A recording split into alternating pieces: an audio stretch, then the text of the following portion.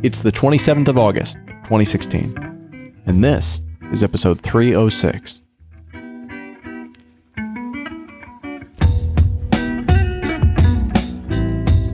My name is Adam B. Levine. I'm the editor-in-chief here at Let's Talk Bitcoin, and on today's show, we're joined by the other host of LTB, Stephanie Murphy. Hello. And Andreas Antonopoulos. Hey. In a few minutes, we'll be joined by special guest Gün Sirer, who's a professor at Cornell University and a writer at Hacking Distributed, to kind of discuss some interesting ideas about how to better secure Bitcoins from theft. But kind of before we get into that, Stephanie, can you kind of bring us up to speed on what's recently happened that's put this back into our minds of how you secure Bitcoins from theft? Yes, recently there was a very large Bitcoin theft or hack of the exchange Bitfinex. Total losses were about 119,000 Bitcoins, or that was about $60 million. They still have not figured out, I think, exactly what happened with that theft. There's some speculation, obviously, about whether it was an inside job or outside job or whatever. But regardless, it happened. We're working with BitGo as a security measure. And they had multi-sig accounts for their customers, but somehow the thief still managed to take the Bitcoins from them.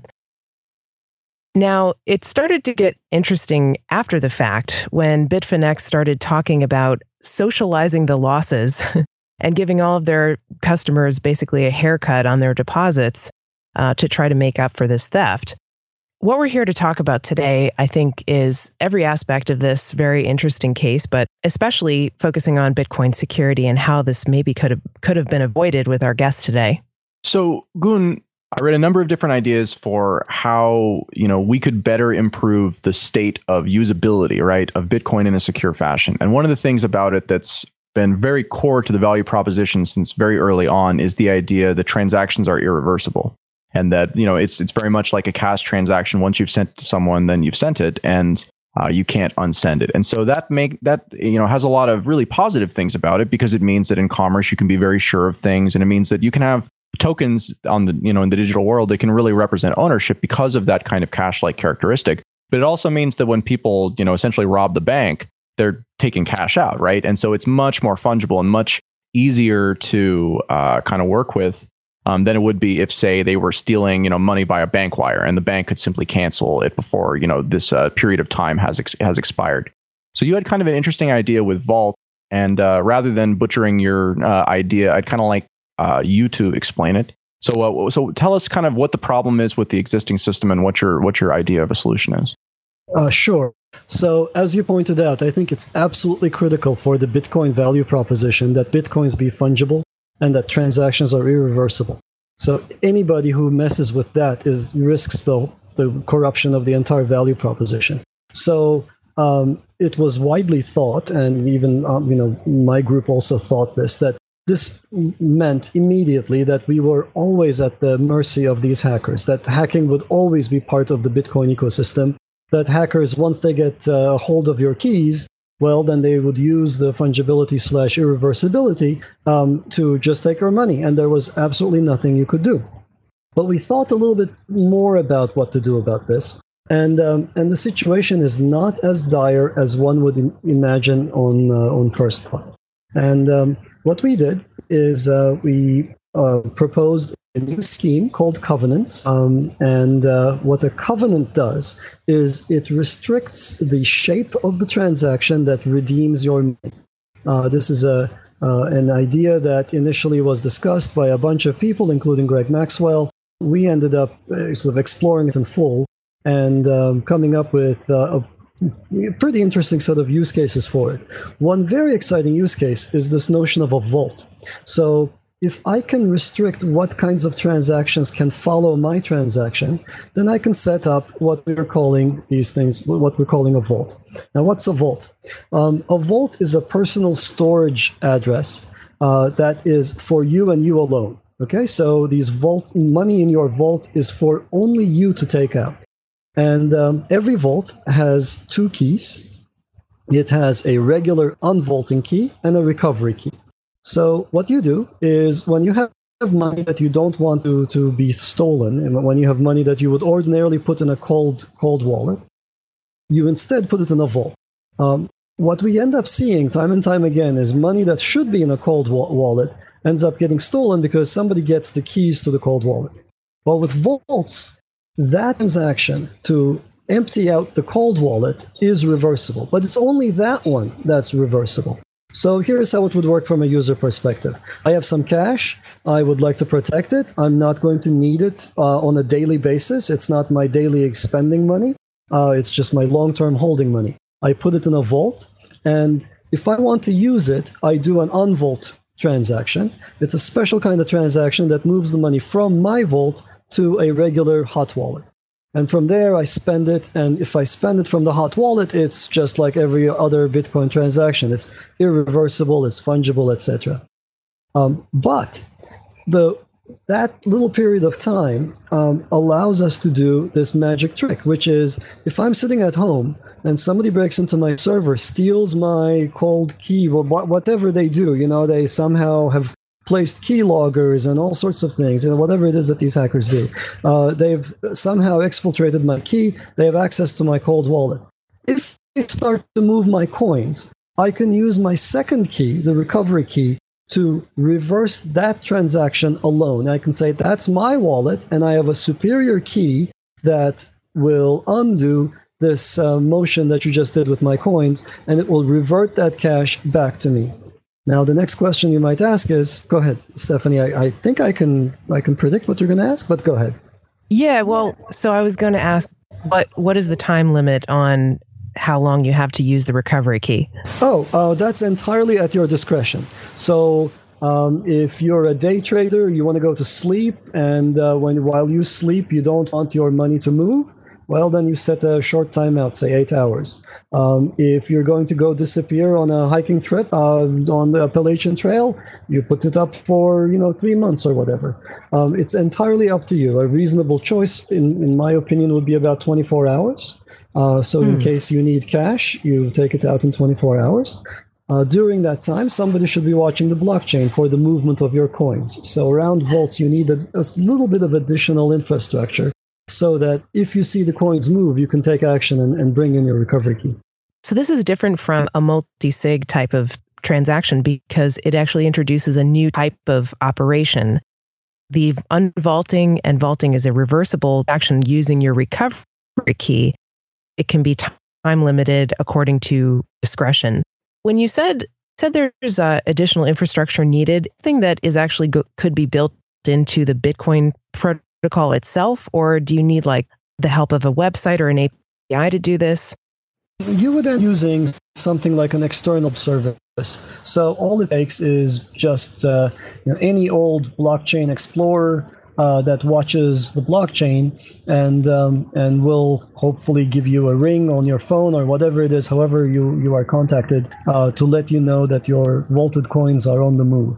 So think of it as an external service. It's not part of the protocol. We don't have to complicate that anymore.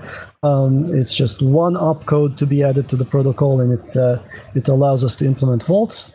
And these additional watchers, or whatever it is, guards that watch the vault, are add-on services just like every other block explorer. Cool. Well, I have to say I already like it. What were you thinking I was going to ask you before?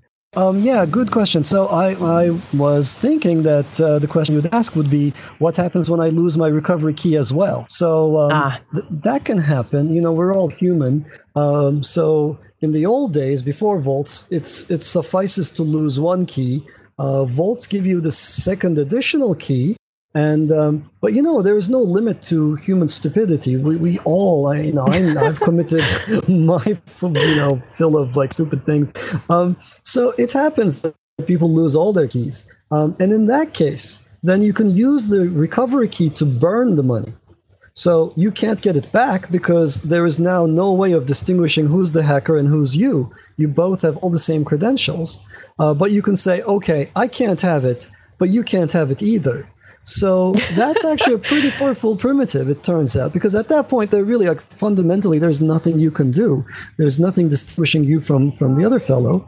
Yeah, I actually, that's really interesting because I remember Satoshi, in the very early days, one of his forum posts, he was talking about that, having the ability to basically do that ultimate nuclear option of, well, can have them, but you can't have them either. Although at the time there was no way to implement that.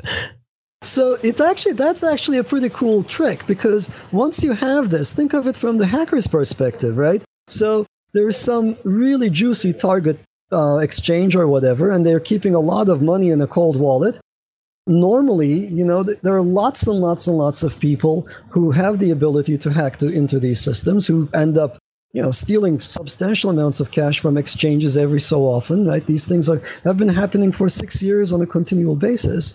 If they knew that they could never get to that cash, then it's a different world. Then it's just like, well, why would I bother? Why would I burn my 0-day bugs on a fool's errand where I know I won't be able to benefit?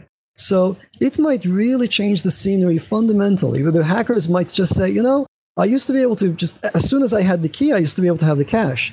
And now that's no longer the case. Maybe this is not where I should exert my effort. Maybe I should go pick a softer target elsewhere.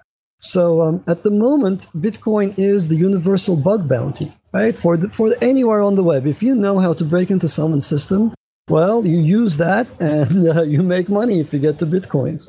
And suddenly that equation might change. That when people know that, well, you can get to Bitcoins, you can't have them, well, that might actually incentivize them to start looking into other things and leave Bitcoins alone. I'd like to look at one of the concepts we started this conversation with, which is the concept of transaction irreversibility. And I think there's a broad misunderstanding of what that actually means. This is the one thing that I don't want to mess up.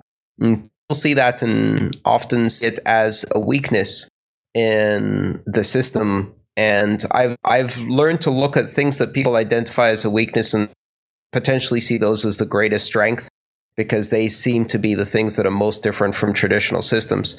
So one of the things I've been looking at, Bitcoin is the only system we have that delivers hard promises. Everything else, whether it's a payment in a bank or a check or a credit payment, can be reversed. It can be reversed by court order. It can be reversed by extrajudicial process. It can be reversed in many different ways by many different counterparties, and that's the whole of counterparty risk. But Bitcoin can't. It's a hard promise. But I think people misunderstand, because there's a difference between transaction irreversibility and payment irreversibility, because Bitcoin transactions are not actually payments. They're programs. And what you're saying is the program can't be reversed, and we have a word for that, that's immutability. But the program itself can have an escape hatch. It can have a refund clause within it. And you can't reverse the program, but you can execute the refund clause. We can do that with multisig. We can do that with check lock time verify. You've described this pattern with vaults and covenants, which I think is extremely powerful. I read recently an article on Medium. Somebody else had a similar thing that didn't even require an upgrade to the scripting code, which involved lock time and temporary keys with pre-signed transactions. This pattern seems to be something that's developing very rapidly. The idea that we will use the immutability and the irreversibility of the transaction program, but that doesn't mean that we can't program a payment that itself has a reversible or refund clause. Absolutely, Andreas. So we actually ran into this misunderstanding when we first unveiled the Vault idea. So people thought, well, you guys seem to be breaking everything that we stand for. How can you reverse a transaction in Bitcoin? That makes no sense, da-da-da-da. And they didn't understand that this was a very, very limited facility. It's intended, and it can only be used or abused by you. And it's not something where I pay you and I reverse that, because it's not possible to pay out of a vault. You would know it's coming from a vault, and you wouldn't accept that payment. So indeed, anything that we do in this space has to respect this. And you're right that we're actually using the immutability and the programmability of the underlying system to build something new in it, a very limited clause that says this is how, this is an escape hatch in case of an emergency, and only in that case can you use the second key, and only to transfer the funds to this other address, da da da da. So it's you're absolutely right on both fronts that we're using the Bitcoin's most important principle, which I think is irreversibility, in a very restricted sense. And indeed, this is what makes the system cool, and we would never want to break that. One of the arguments I've been making about this that I think people are missing and why this is a really strong feature in Bitcoin is that if you have a hard promise, an immutable transaction program, you can use that to simulate a softer promise. But if you have a mushy system that can't guarantee any hard promises, you can't simulate a hard promise. So we can soften a hard promise, but you can never harden a mushy system. The banking system as it is mushy. There's third-party, counterparty risk everywhere. None of the promises are hard. Nothing is guaranteed.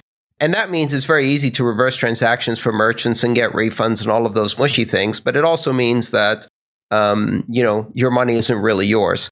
And I much rather like a system where you have hard promises that you can programmatically soften to a degree that you want with absolute precision as to how softer you make that promise without sacrificing anything. Indeed. So if we look at, so my background is in distributed systems. In distributed systems, there are sort of many different axes, many different considerations. One of them, for example, is consistency. It's always possible to build a system that's eventually consistent on top of a strongly consistent system. But it's essentially impossible to build a strongly consistent system on top of an eventually consistent system. So what you're saying is the financial analog. If the financial system gives you only a very mushy, very soft, highly reversible, highly malleable underlying primitive for transferring money, then you're not going to be able to build something on top that's any harder than what the underlying primitive is. And so that very much limits the kinds of transactions you can build on top, the kinds of applications you can build on top. The sort of the properties of the underlying layer, they can be weakened, but it's typically very, very, very difficult to strengthen them along just about every consideration. So consistency is one of them, fault tolerance is one of them, etc. If the underlying system you're building on is not fault tolerant, you can build fault tolerance on top by maybe by doing a bunch of tricks that involve multiple systems, etc. But you can't do it in system. So this is a common theme, and indeed, you want the underlying primitive to be as strong as possible, and then you can soften it up according to your application. That direction is easy. The other one is often impossible. Gun, I wanted to talk about another pattern that I'm seeing emerging here, which is very interesting to me, and this is the concept of outsourced diligence. You mentioned a specific use case, which is you have your vault, and maybe you're going on vacation or something like that, and there's a possibility that a fraudulent transaction may happen, and that needs to be noticed by someone.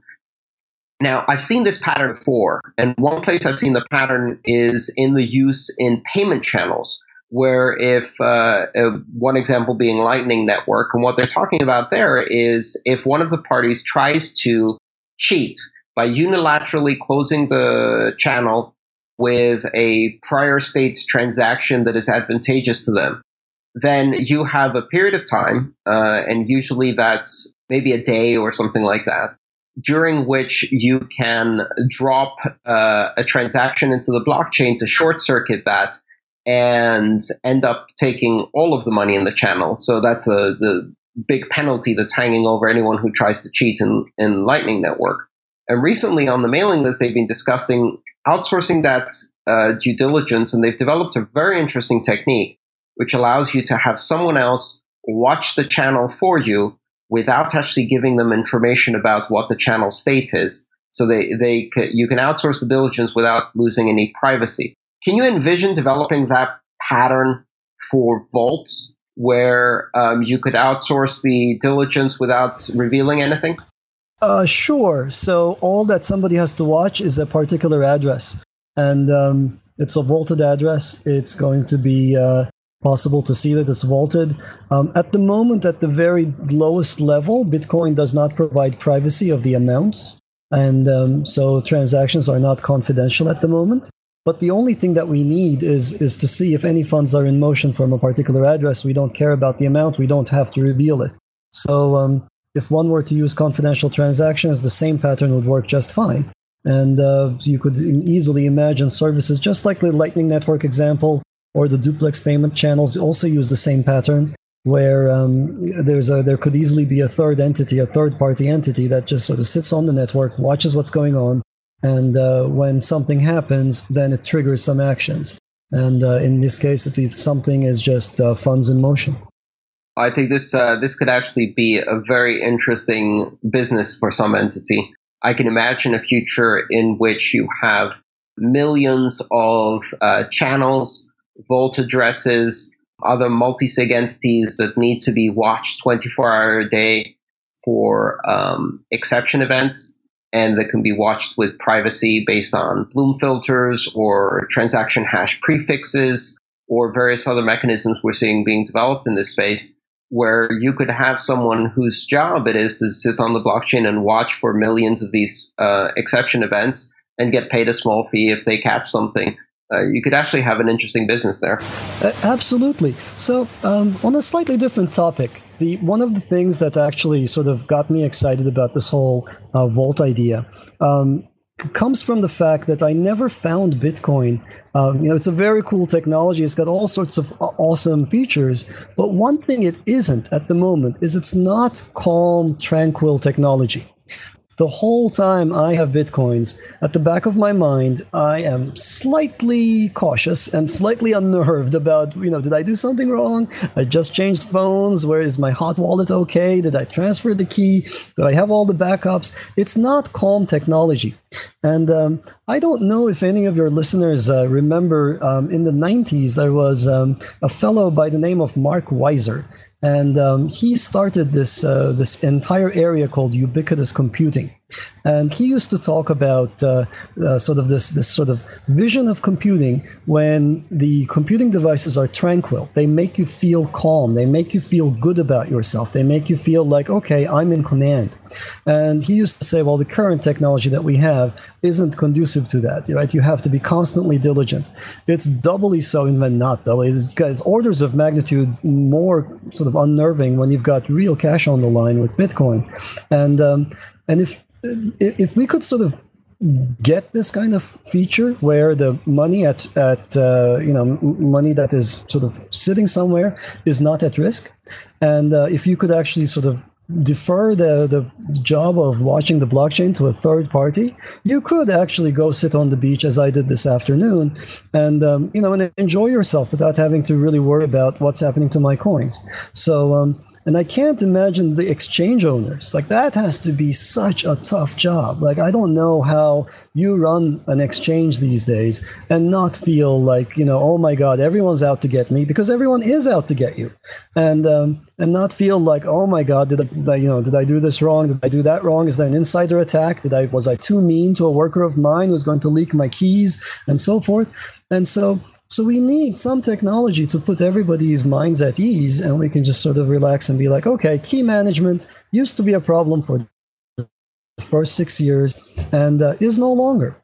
Right? We know how to fix this. We used to defer all security issues to the underlying platform. We used to just say, well, it's somebody else's problem, but it always ended up becoming our problem, right? There's a hackable machine somewhere. Well, then somebody prances in, they jump around from machine to machine. Before you know it, they have your keys, and voila, we have a $60+ million hack, as we saw in Bitfinex.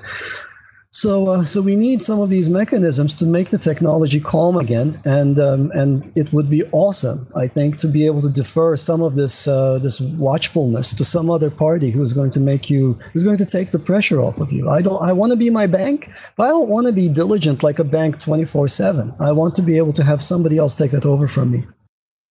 Well, let's break down for our audience kind of the broader picture of what we've learned from the Bitfinex hack, which I think is something that we keep having to relearn, right? I looked at exchanges as serving different needs for different users. There's the very basic, I need to convert from a national currency into Bitcoin or from Bitcoin into a national currency. Which may be something that happens infrequently or only for small amounts of money. And I think, honestly, that's a purpose that exchanges serve for most of their users, not necessarily by the amount, by volume, but in terms of user numbers.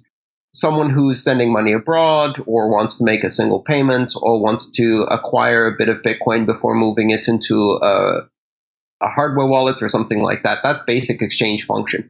There is absolutely no reason on earth why you would leave money on an exchange and use it as a wallet, and a hot wallet at that, if that's the primary function you need. You get your money in, you convert it, you get your money out, right? So I think there, for the vast majority of users, the basic adage, your keys, your Bitcoin, not your keys, not your Bitcoin. And if you trust a hot wallet, sooner or later, you're going to lose money. Unfortunately, that's not all an exchange does. There's other categories of users. There's merchants and corporations that are converting money much more frequently. There's people who are converting very large amounts of money. And there's also people who are doing margin trading, day trading, and high liquidity velocity trading, algorithmic trading, et cetera, and they need to keep balances ready and very quick to move. So you can't really say don't store any money on the exchange for many of those use cases. It simply doesn't work that way. We've seen that multisig isn't enough. Do you think that vaults and payment channels and other technologies are going to start helping those types of users? Partly so. I think there's still day traders. There are downtimes. So, a day trader sleeps. A day trader goes on vacation. There are periods of time when they're out of the market. And we need to be able to cover those cases. As for hot wallet protection, there's still some hope on the horizon. I think one of the main issues that we see with exchanges today is that they're all centralized. And so they serve as a centralized point of vulnerability. A single flaw ends up being able to empty out large numbers of wallets. So I think if we were to go to a decentralized structure for the exchanges, decentralized architecture for the exchanges, it's going to help alleviate some of these other additional sort of highly complicated cases where you want to have the money on hand, but you don't want it to be at risk. So it's That's a tougher case. Vaults don't handle this, but decentralization of exchanges would handle this. Vaults help with money when it's not in motion. Do you think payment channels or state channels, as they're more generically called, might, like things like Lightning Network, might actually provide ways of managing order books and liquidity between multiple participants without using custodial wallets? At a very high level, I think my initial reaction is, I just don't know, and I don't think anybody knows. So I happen to think very highly about the duplex channel work. I was on the PhD committee of Christian Decker, who developed them, and I think very highly of Lightning Network. But I don't know what the emergent network will look like. I don't know how people will manage their financial relationships. That emergent network is not Bitcoin. It uses Bitcoin syntax, it uses Bitcoin transactions, but it's a different beast entirely on top. And I don't know how it will develop. We might very well find ourselves in a hub and spoke model, where it's just you and a financial entity, and you don't trust them. You have a payment channel open to them. And everybody goes through just a couple of those, and I don't know, so that's one model. Or we might find ourselves in a universe where there's a very rich network, and that's a different model. I'm just not sure, Andreas. It's going to be interesting to live and see. We have seen so people who do forensic analysis, blockchain forensics, they have looked at, what kinds of people trade with who, at the address level. They don't really know the people, but they at least know the addresses, the money flow between addresses. And it does seem like there are hubs. And so the natural inclination might be that the payment channels or state channels will end up with a network that has these hubs that are actually well recognized exchange-like entities, and they are the bridges over which money flows. I don't know. So we'll see how it pans out. I'm cautiously optimistic about how it will turn out. Well, I think the main argument there, which we see playing out again, is what does it replace? And it doesn't replace on blockchain decentralized transaction, what it replaces is what we have today, which is off blockchain, single centralized database hot wallet states. And I'd much rather see a semi-decentralized duplex payment channel state network replacing a single centralized database, which is far more vulnerable. But certainly, I mean, that's what's fun about this, right? This is the most exciting space of applied cryptography we've seen in decades. That is absolutely true. So cryptography, I think, came to its own when money came into the scene, and Bitcoin made this area, just invigorated the area. People were solving really fringe, really interesting from a theoretical or academic perspective problems, but Bitcoin suddenly made it all practical. And you're right. This is a question of what does it replace. But really, maybe the other question is, what kind of a model do we evolve towards? Are users able to even have a mental model that is two tiers? Do they understand on-chain versus level 2? I don't know. And maybe the user interface will be, I don't know what the user interface will look like. I haven't seen any actual working example yet that's practically deployed. It might well evolve the entire network towards using solely layer 2. And then I don't know what happens then. And what does that layer 2 look like? What is the emergent network? It's just hard to guess at this point. Thanks for listening to this episode of Let's Talk Bitcoin. Stay tuned for the second half of our conversation with Gün on next week's show. Then the week after, Stephanie and I are joined by Zach, the host of the Bitcoin.com podcast, to talk about the OneCoin scam. Content for episode 306 was provided by Andreas, Stephanie, Gün, and Adam. This episode was edited by Adam and featured music by Jared Rubens. The magic word for today's episode is vault. That's VAULT. You know what to do. Send questions or comments to adam@letstalkbitcoin.com. See you next time.